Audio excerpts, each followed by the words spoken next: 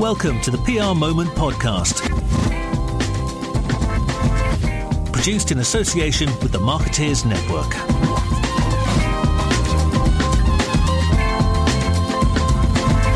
This week on the PR Moment podcast, I'm pleased to welcome John Lonsdale, CEO and joint founder of Octopus.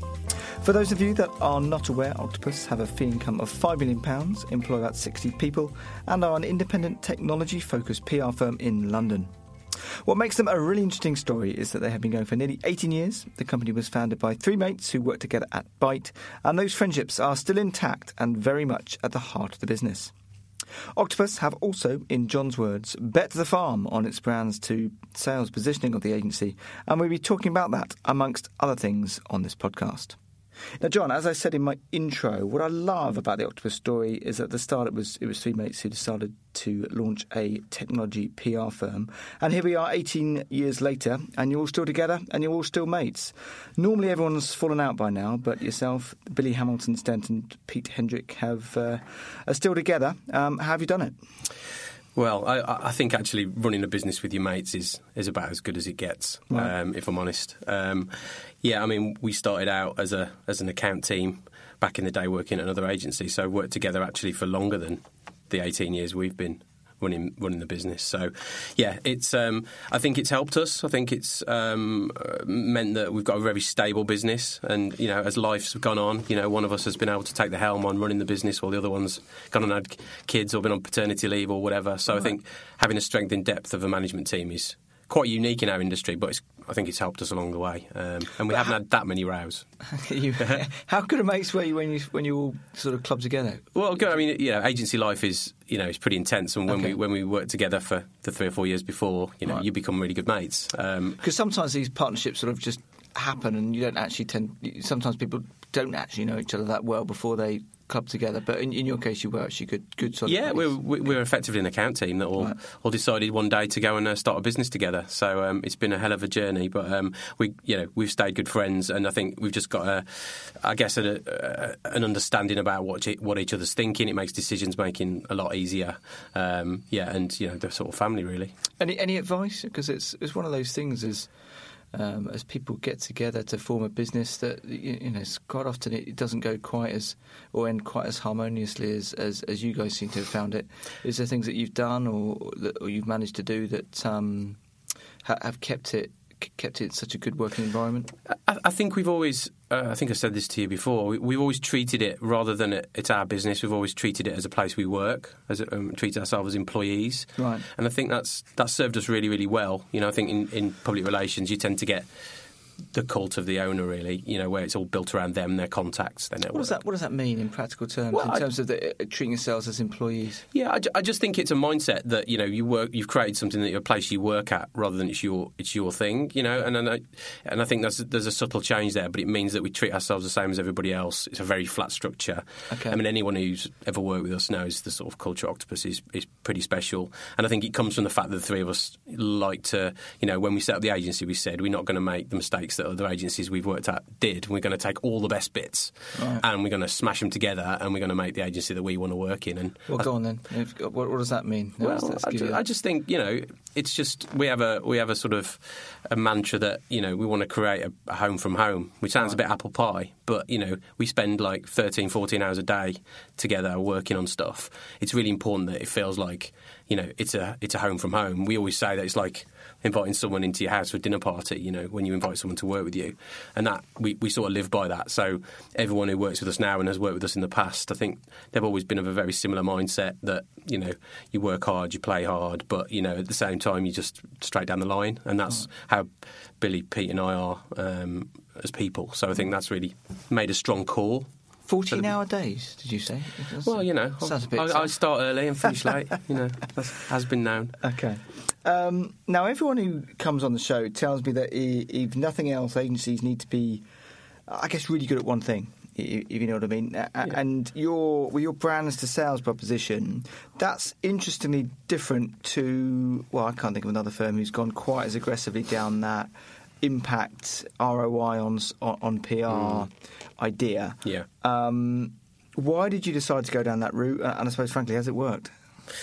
Yeah, well, I mean, I think, one of the beauties of being an independent agency is that you can change direction pretty quickly. A lot of our, bigger competitors can't. They have lots of, mouths to feed. We've got 60 people, which is a lot in itself, but it means we can change tack, we can adapt. About 4 years ago, we made the decision that, we wanted to become, have a different brand of PR than some of our competitors in technology do. So, we just had the sort of conversation that said, let's be brave, let's be bold. And I think, we came up with this idea of linking brand reputation, which is what we'd always done, with sales success and revenue. And we thought, well, wow, that's pretty bold, to do that. If we call ourselves, rather than Octopus Group, the PR agency, we call ourselves the brand to sales agency. Most people will think, well, what does that mean? But it will be a clear differentiator. And we were confident that we'd seen campaigns even 4 or 5 years ago where we'd done great PR, great content, and led to demonstrable sales for our clients in the technology space. So what we've done over the last 4 or 5 years is actually codified that in a way of working, so that now with our clients we will have obviously PR metrics, which are some of the traditional ones, but we will also have, in some cases, where it's specified hard sales metrics that we subscribe to. So most CMOs that I speak to and I meet in technology have two objectives. One is to grow brand awareness in a grey market that no one really knows them. The other one is drive pipeline and sales. It's that simple. So we feel that in our proposition we've got both. So sometimes we're talking about sales and commercial attribution, and we're talking about driving revenue for clients. Sometimes we're talking about more general brand awareness, and the perfect world for us is where we're doing both in the same programme over time. And we think it adds the most value. And I think what it's taught us is that the whole commercial conversation that PR agencies have changes radically when you're willing to commit to some quite hard sales metrics. Right. It makes budget conversations a lot easier. It makes the seat at the table, conversation easier for PR people. So, have you changed your fee structure? Then are you paid on a success fee basis? No, we haven't changed it. No, we don't do it like a pay by results. That's we don't do that. It's a bit different. It's a bit different. Yeah. But what we will do is, we've got scorecards for every client. But on those scorecards, which we decide at the front, whether they're based on awareness metrics, whether they're based on SEO metrics, whether they're based on sometimes revenue metrics. Right. I mean, when our clients are open with us and we get to those things, it's quite a powerful conversation, and it really changes the commercial nature of what we do. So for some of our clients, who buy into our brand to sales idea, we're giving them pipeline. We're telling them how many customers have been to their website, how many customers are going into their CRM. So it becomes a much more business conversation than how many coverage hits have we got this month, which is still important, but in our view, it's certainly not the only thing you should be measuring. So outtakes, outputs, and outcomes. Yeah, all and that. We're not the first to talk about this, but I think we were one of the first to really take on hardcore sales metrics. Yeah, your positioning is more aggressive than most others, I think, in terms of what we're doing. What I was going to ask, because that's the point, I suppose, isn't it? You touched on it there. Is that they're not.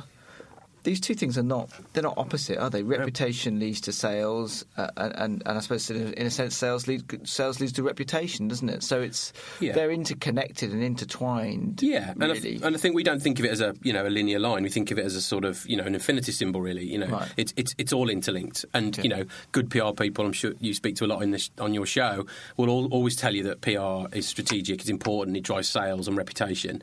But I think as an industry, which is much talked about, we're not great at putting our necks on the line and saying, we think this campaign will deliver X, and being judged on the success of that. And I think as well, one of the big changes we had to go through, it wasn't just coming up with a new brand for the agency. It's how you reskill people within that to actually learn new skills. Well, let's come on to that in a minute. But I just wanted to explore that, because I'm always surprised when I meet in-house people, as I do a fair bit. They're not always measured on the impact on sales that they have in the organisation.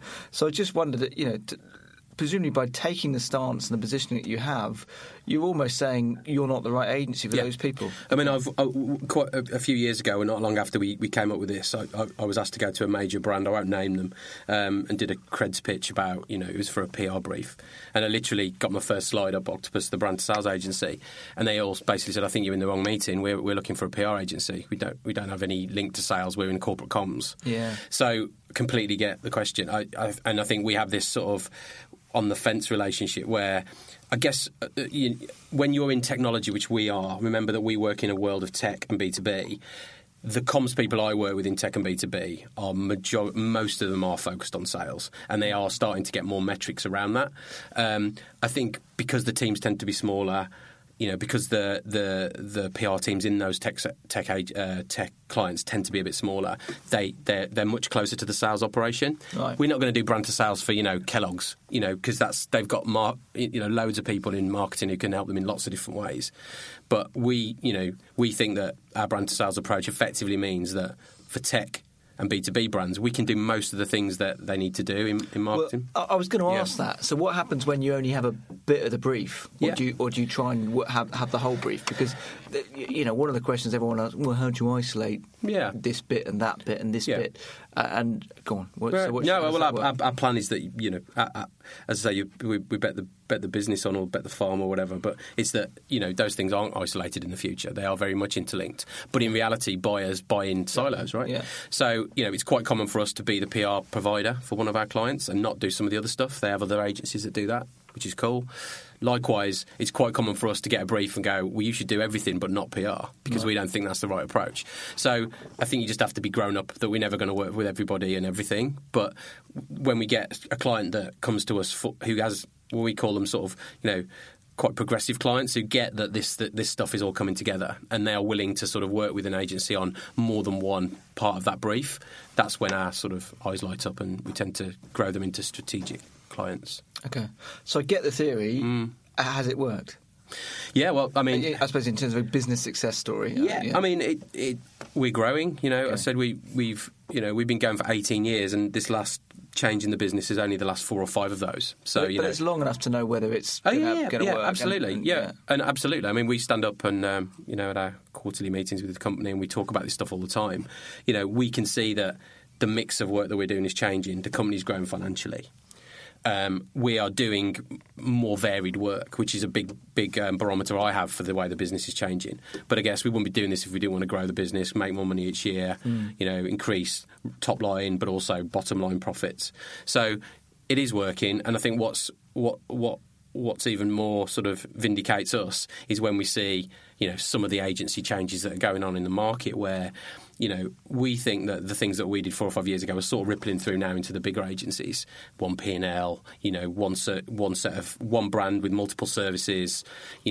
Take an Ogilvy, for example, who've done probably the best example, but there's loads more. And I think all that structural change is coming about for the same reasons we did it. We just went a bit earlier, and were able to be a bit more bold with it, just because of the size. But there must have.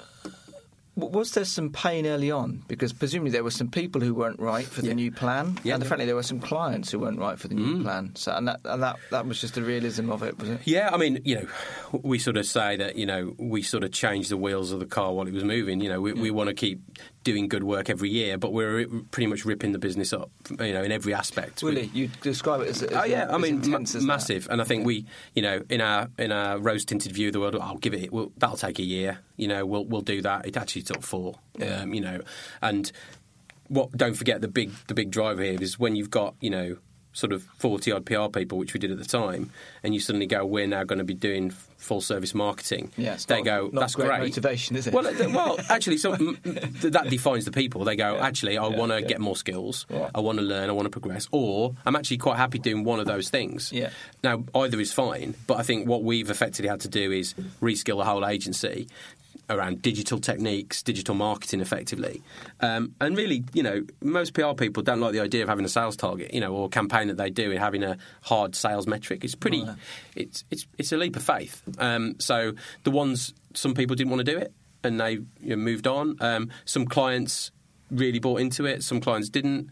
But 4 years on, we're now in a place where we've got a very varied mix of work across all of our services, which to me tells me that that's a good business place to be. I mean, Mike, just thinking that through, if I'm a client and you can show me, I suppose, my ROI, for want of a less cheesy phrase, I'd probably throw a bit more money at you, don't I? So has your sort of net client fees gone up? Yeah, definitely. Yeah. I mean, we have this sort of metric in the business, which is about clients who use multi-services or more than 4 services, right, and also client size and growth and cross-sell. So it's very rare is it a client comes to us and goes, right, here's £1 million, I want you to do our entire marketing. Although we've had a few of those recently. But more often than not, it's like, I need you to look at my demand gen programs, my marketing automation, or even just the perhaps the more old-fashioned, I need your PR and social, which still happens. What we try and do is explain to them that, if we can develop campaigns that can link all this stuff together, we can get better results. And then they say, well, what are you talking about? And you say, well, what about if we can deliver you X £100,000 of revenue for this campaign? And you do the first one, it works, and then, what if I double the budget? Can you get me double the... So you're right, it does create a very different commercial conversation, and often what we're finding now is that with our sales focus is that you're creating the budget. So it isn't about my PR budget is 100 grand. It's like, well, you tell me what if I put in what I'm going to get out, and you'll be amazed how much those budgets get found by the marketing team or the sales team even. Well, all of a sudden you're not an overhead, are you? You're a sales tool. And every PR person you've interviewed here will tell you that there's always this whole the PR budget's flat. It's stayed the same for year after year. Why is that? And it's because it's the PR press release budget. But actually, if you try and jump out of that into a much bigger pot and you make that business case, it's really powerful. And we also, in our strategy team, we also find that we're almost pathfinding a lot of this stuff. It's almost like a piece of work to actually tell them how to improve their sales, which is absolutely brilliant work to get because it's very strategic, it's with the board, and often it creates budget lower down the line. So, okay. Now, so we've touched on it a few times. Just talk us through this integration play, which is an overused term that we all talk about. But just briefly talk us through the range of services that I suppose you've layered together to create a bit of a suite of product for potential clients. Yeah, absolutely. And so, we have the whole brand to sales piece now has sort of multiple components ranging from traditional strategy and planning, public relations, influencer relations, the brand piece of what we do, all the way through creative services. So, we'll be the outsourced creative team for some of our clients, through to the closer you get to sales end, it's the demand gen piece, so demand generation briefs, so which can incorporate digital marketing, telesales, all the different things, all the different components of marketing that drive a B2B transaction. So we've got sort of our teams organised now in sort of 7 service buckets that we each sell, that each operate as a specific team. And then we basically sell a suite of those depending on what clients want.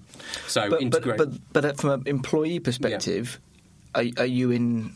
Would I find myself in one bucket, or do I have multiple skills?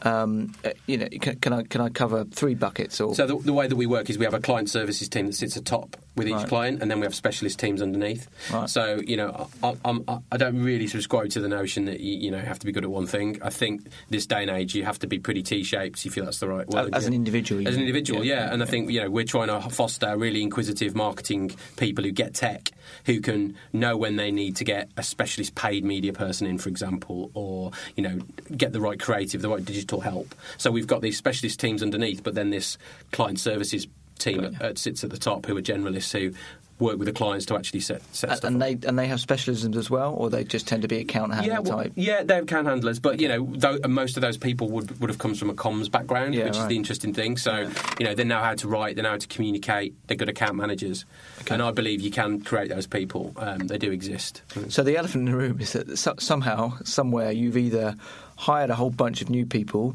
or you've had to retrain the people you've got. So whilst making this change from a PR, traditional inverted commas, whatever that means, PR firm to a more modern brands to sell consultancy. So how did you do that? I mean, what is it? Was it new training? Was it new people? What happened? A mixture. So training and development. I mean, in order to get people on the bus with what we were doing, we set up what we call the Brand to Sales Academy. So really what that is an internal training program to equip everybody in the business of whatever level with the right buckets of skills to operate, to understand the model, to talk about it, to project manage it. But you had to understand what the model was first. Right, yeah. I mean, you started with a pretty brief piece of paper or something, and you had to populate that. Yeah, so we did. And we built that out, we built that out starting from, well, let's be bold and let's say we do that. Let's show some case studies. But then we've worked out the steps you take to get from brand to sales. Okay. So from a skills perspective. Right. So, and really one of the big, real big drivers for that was the marketing technology understanding. So much of this stuff now in B2B is driven by marketing automation. And, that sounds a bit yawn for a lot of creative PR people. I'm still with you, don't worry. Okay. but it's really, really vital. So, we effectively jumped 3 or 4 years ago really into understanding how some of the technology works to enable B2B brands to sell better. So that's CRM technology, that's marketing automation. So we're now qualified resellers or providers and trainers of those pieces of software. Okay. And because we went right into that from the start, that thinking process, if you like, consultancy approach has really paid off. Okay. So all our people now go through basic level training on those things. So, and as I say, we've had to bring new skills in. So, for example, where, our digital team's grown from a development perspective, so we brought developers in, our paid media, we've had to get specialist paid people in who've joined the business almost when we've had critical mass of the services. Right. But I think the biggest thing was really getting everyone to embrace some digital marketing techniques, and this academy that we've developed is pretty all encompassing. It's actually quite hard to achieve. I'm still working through mine, but the idea is that you get rewarded for that. It's linked to your personal objectives. Right. And our view is that if you're with Octopus, brilliant, and you'll learn loads of stuff. If for whatever reason you leave Octopus, you'll have brilliant digital marketing skills. Yeah. And our mantra for our people is we think you guys can be the CMOs of the future. You've got all it takes to be those marketing leaders. I want to go on it. I'd go on your digital. Well, the interesting thing is a load of we're in second, third year of doing that now, and a lot of clients are starting to ask us to come on it as well because you can never keep up with this stuff, you know. And we, as an agency, people look to their agencies now to tell them what things they should be looking at. Yeah. So we're starting to open that up to clients to come and join our training as well, which is quite interesting. And how long does it take? Is it a year's course? It's done in modules. We do modules every 2 to 3 weeks. Okay. There's a written component. There's a self-learning digital component, like Google Analytics training, for example. So it's pretty hardcore and a big-time investment. But our people love it because they feel that they're getting taught as well. It's ongoing. Yeah, it's not like you do it for a year, get a certificate and disappear. Because every year the tools change, right? Yeah. So, we've got to learn a new thing next, so we'll do a module on that. So, that's been a big part of it. But what you haven't said, which is what I thought you might say, is that you've changed, because in amongst all of this complicated restructuring you've done, we've also seen a change in the market from fewer retainer type clients to more project, and a lot of people who've come in have changed their structure of their business, and you've got to be careful with it. You can't go too many freelancers, but they've where they've needed to bring in specialist skills, they've had a creative freelancer or a paid media freelancer or whatever. Yeah. But you didn't say that. You said you tended to keep it in-house. Yeah, we like to keep the core of it in-house. I think there's still some benefit in everyone, working with the same people, understanding them. I think coming from those PR routes we've got, I think the stability of a core account team is really important. Well, culturally as well. It's hard if I don't know, 40% of the agency is freelancers. Yes. I'm not saying it's impossible, but it's difficult. So we, our one of our heads of talent joined us from an advertising agency a couple of years ago, and she was like 60% of their work was free. She was managing freelance budgets all the time. So we're trying to bring an element of that in where it's needed. But I think the bigger thing for agencies is how you manage that project-based work is a massive deal. And that's been a learning for us over the last 3 or 4 years. Kind of separately to the rest of the proposition. Because the moment you say we do we have a brand sales program. We can do demand gen. We can do creative. We can do PR. Yeah, right. You know, creative isn't always a retainer. But then you still have to manage the business. So in PR, we've just become so used to managing retained-based relationships that we can see into the future in terms of monthly income. You know, and I think what's our latest stats? I think less than 50% of our revenue is retainer now. Which I think is industry-wide, isn't it? Probably no different. Yeah. But it just means that you've got to bring a little bit of flexibility into the way you manage. Does that mean? But does that go back to your multi-skill element, or are you talking about something else there? No, both. I think you have to have the ability within your agency to be able to flex and move skills around, move people around, and that's why the T-shaped thing I talked about works. Yeah. But you also have to recognise that you do need an element of flexible labour to, you know, and specialist skills to come up with that as well. Okay. So, moving on, bearing in mind the business has been going 18 years, you've gone through, 3 recessions, something like that. Touch wood. You had a difficult-ish year in 2017, which I wouldn't want to overplay, but let's say your fee income decreased. I should add that you're now growing again in 2018. In hindsight, looking at sort of macro perspective, what have been the reasons for those tougher years, would you say? You know, I'm talking learnings here. Yeah, big time. Yeah, I mean, I always have this saying that I talk about in the office is, you know, remember when you were a kid and you used to go on a bouncy castle and you used to run across the castle and it was always great fun, but occasionally you got like a knee in the face or or an elbow in the eye and it really hurt. Yeah. To me, that's agency life, right? It's always great fun. You're always on that bouncy castle running along. So, you know, I think, 18 years we've been going, we've probably grown in 15 of those and not grown in 3 of them. Yeah. But I think, in 17, as I talked about on that journey of brand to sales, I think one thing that we learned was that move from retainer to project really hurt us in 1 year. You know, we got the opportunity to do a massive project that was really exciting. And, you know, then the project gets pulled because of restructuring purposes, you know, big fee goes out the door. It's actually hard to recover within that year for that. So we learned from our mistakes that year that, you know, you've just got to be really careful about the type of work you take on. Whilst it's really, you're always looking to get bigger and bigger pieces of work. Yeah. But as an agency, you've also got to be realistic about how you manage those things. It's hard though, isn't it? I mean, sometimes, it's really hard. Sometimes it happens. Sometimes you just get unlucky and you can't beat yourself up and you just go, Well, I've also learned that quite work out. Yeah, what I have learned over the 18 years is, you know, you sort of, things are never as bad as you think and they're never as good. And I think, you know, you've just got to keep going. And, you know, I think there's something in the longer term play. And I think, you know, what we've been really keen to sort of talk to our staff about is, look, you know, on this journey, what we're doing isn't easy. You know, we sort of always joke that we've got like all the complexity and services of WPP, but there's 60 people, right? And we sell into technology companies. You think you do? Yeah, I think we do. Well, maybe not. But at the same time, what we're doing isn't easy. Everybody would have done it. So I think the learnings are, you know, don't get too down. I mean, I think our industry is built on growth. So years where you don't perhaps grow as much as you wanted to always feel like bad years. Well, that's the good thing about public relations in its broadest sense. Yeah. Is that it's growing? I mean, it's you know, it's if you're growing at 10%, you know, that's okay. Yeah. But there's people who are growing more than that, aren't there? Yeah, so you know, it's a positive environment that we're all trying to. Oh, it's loads to go. I mean, and that's why, you know, it's really exciting times. I'm sure a lot of people who've come on here have said the same. I think it's a great time to be doing what we're doing.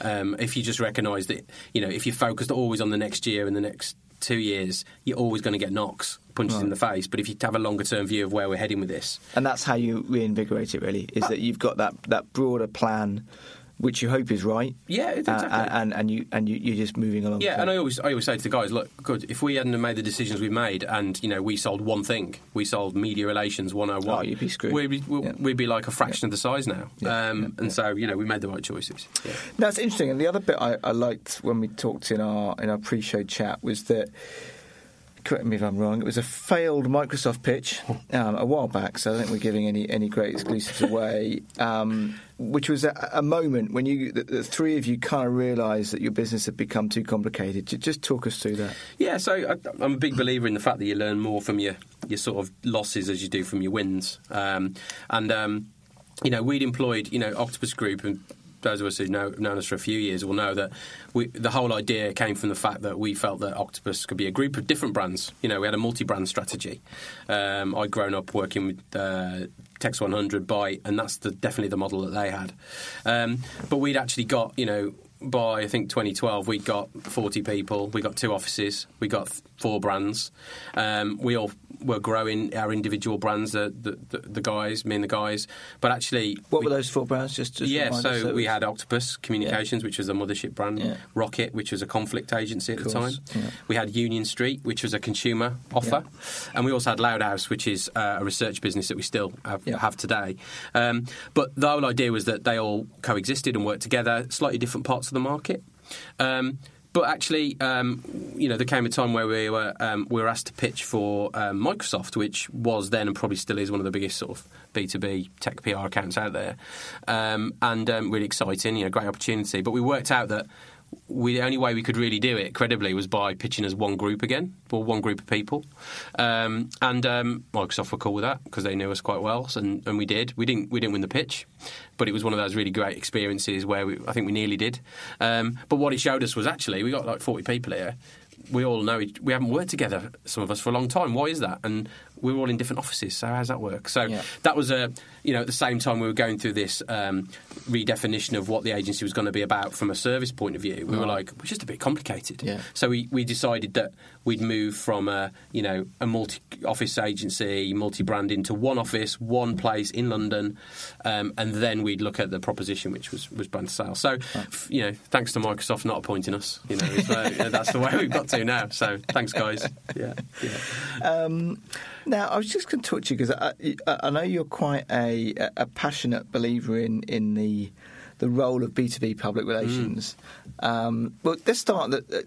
Is it thriving? Is B2B PR? Is it in a good place?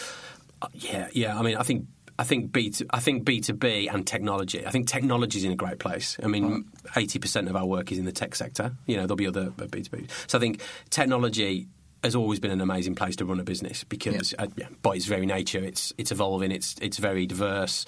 And B2B, I think I saw a stat the other day that based on GDP in the UK, how much percentage of transactions are B2B based, and actually it's ridiculous. What is it? I don't know. Does that put you on the spot? It's majority. It's well over 50%. So this idea that the consumer economy drives everything. So much of what we do in commerce is B2B related. Yeah. So I'm a big. I've done it throughout my career, so I guess I'm biased, and the agency's focused on that. But I see opportunities in technology and B2B to offer long-term value and grow with clients and offer consultancy and strategic advice, which I know happens in other areas of the market, but I just think B2B is a great place to be, and that's it's a chance to really. I've always felt that.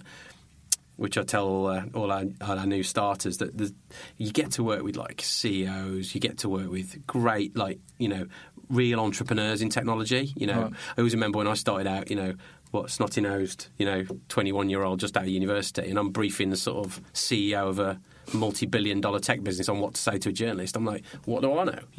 But you learn from those people, and I think in tech the proximity to the talent and the really clever people is always really close. So I love that about what we do. Get to meet so many great businesses.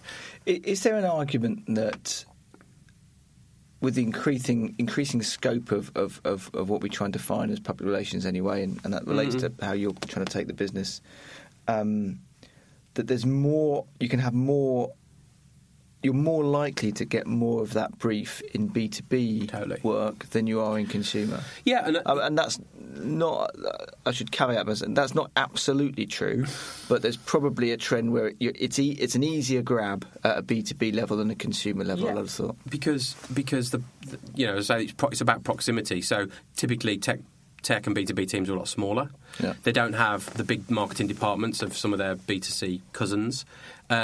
And they're willing to work with agencies on a more strategic basis, fewer agencies, should I say, on a more strategic basis. So, as I say, we can offer that suite of services within 60 people in the UK to an EMEA to pan-European programs because it's technology.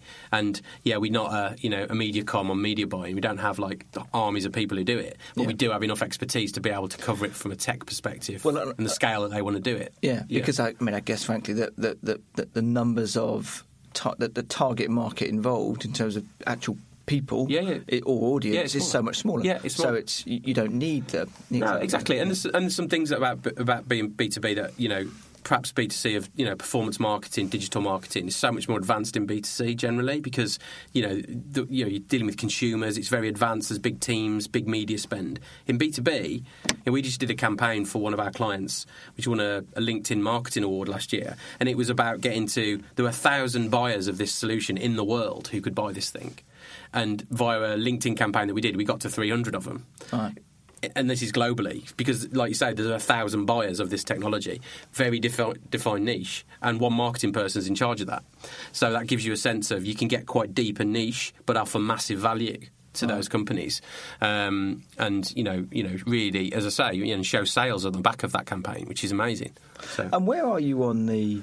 I don't know, trying to compare the creativity in B2B versus consumer? Is that because it can be, because quite often the sexy stuff that you see on the consumer side can kind of put the B2B stuff in the shade a little bit. But is that something that bothers you, or do you think they're just two different channels? I mean, it's a big bugbear of mine. I mean, I think there's just a massive amount of creativity that goes on into things in B2B that is just hidden. Yeah, right. And I get it. Because it's just not as loud. It's just not as loud, okay. And it's not on billboards, it's not on TV ads, but you've got to work really hard to sell a satellite imaging solution to 1,000 people globally. You've got to work really hard on the content that you come up with, the story you tell, how interesting the language is. Right. But at the same time, in B2B, we just did a campaign for a farming technology company called Hectare, which is one of those things that we launched an app for buying and selling cattle. I saw that. Called Tudder. Yeah. And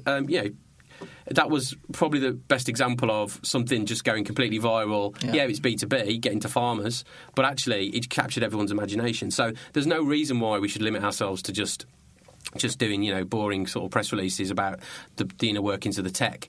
There's a hell of a lot of creativity. I think sometimes, though, the creativity in tech happens not in the PR sector. It happens in some of the marketing agencies that support it, which we compete with now as well. So, some of the best campaigns for tech in technology aren't PR ones, if that makes sense. They're in other areas. I mean, when you say PR in that sense, you're talking about the media relations. Yeah, sorry, I am.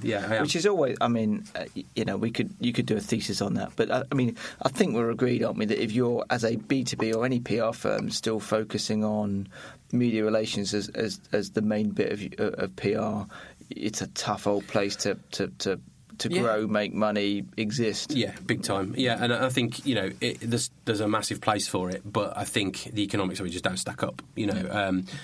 Shrinking number of journalists. Yeah, they used to stack up. When I started out and in the early days of Octopus, it was, I think there's some data on. At one point in 2000 there was something like 150 technology publications in the UK. God knows how many there are now. Yeah. You lose count, they're closing every week. So I think the economics change, but what that means, it doesn't make it, I think it makes the placement and the media relations in tech actually a more of a defined skill.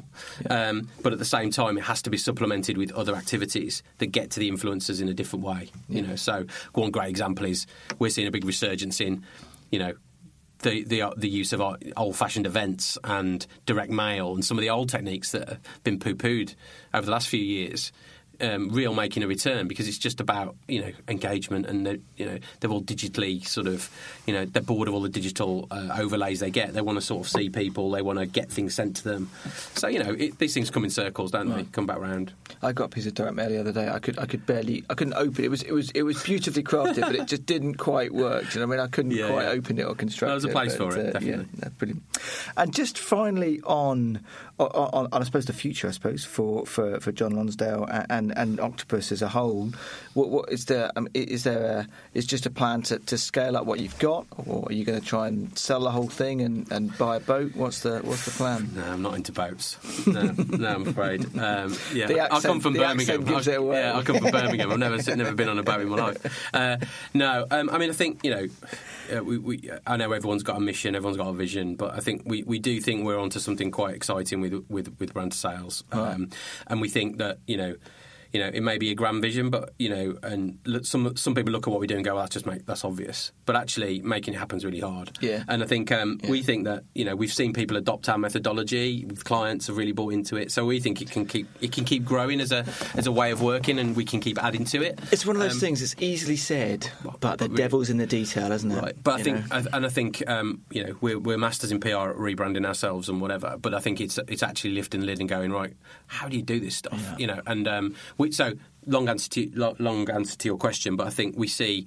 the business continuing to grow. I think we're seeing a lot more interest in working with us internationally than we've had before, because these things can scale into different territories as well. So that's an interesting area for the future.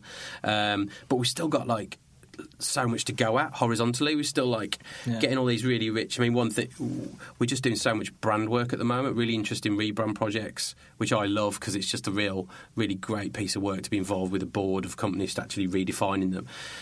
And we're just marching on with these amazing rebrand opportunities, and that's not PR, right? But at some point it will be. Right. So I see massive potential in that, and there's definitely a move to work with fewer and fewer suppliers under one roof, and clients loving the simplicity of it, and which is great. Because that's interesting actually. Just to explore that briefly, because there's always a tension, isn't there, from a buyer's perspective as to whether they want that dreadful idea of a one-stop shop, which you may not think, but you know what I mean. Or whether it's not dreadful to us. But you know what I mean. It's absolutely. Or you want to work with a specialist expert, or the best specialist expert that you can afford. Yeah. And neither of those two things is right or wrong. No. But what you found is that there is a trend buy side towards what you're offering, which is in essence a bit of a one-stop shop type solution. If you're a technology company, and you're looking to sell to a B2B audience, it's that caveat. So,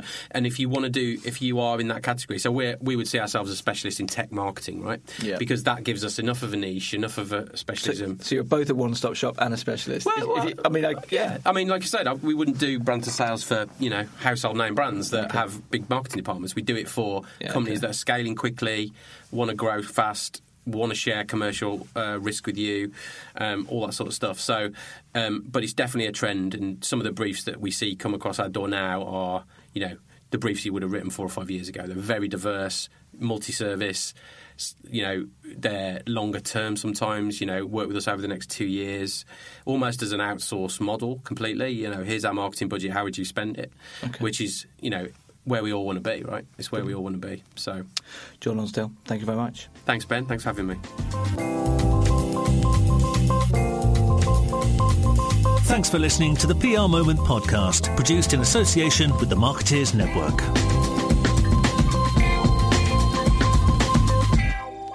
If you'd enjoyed the show, please do review us on iTunes and give us a decent rating.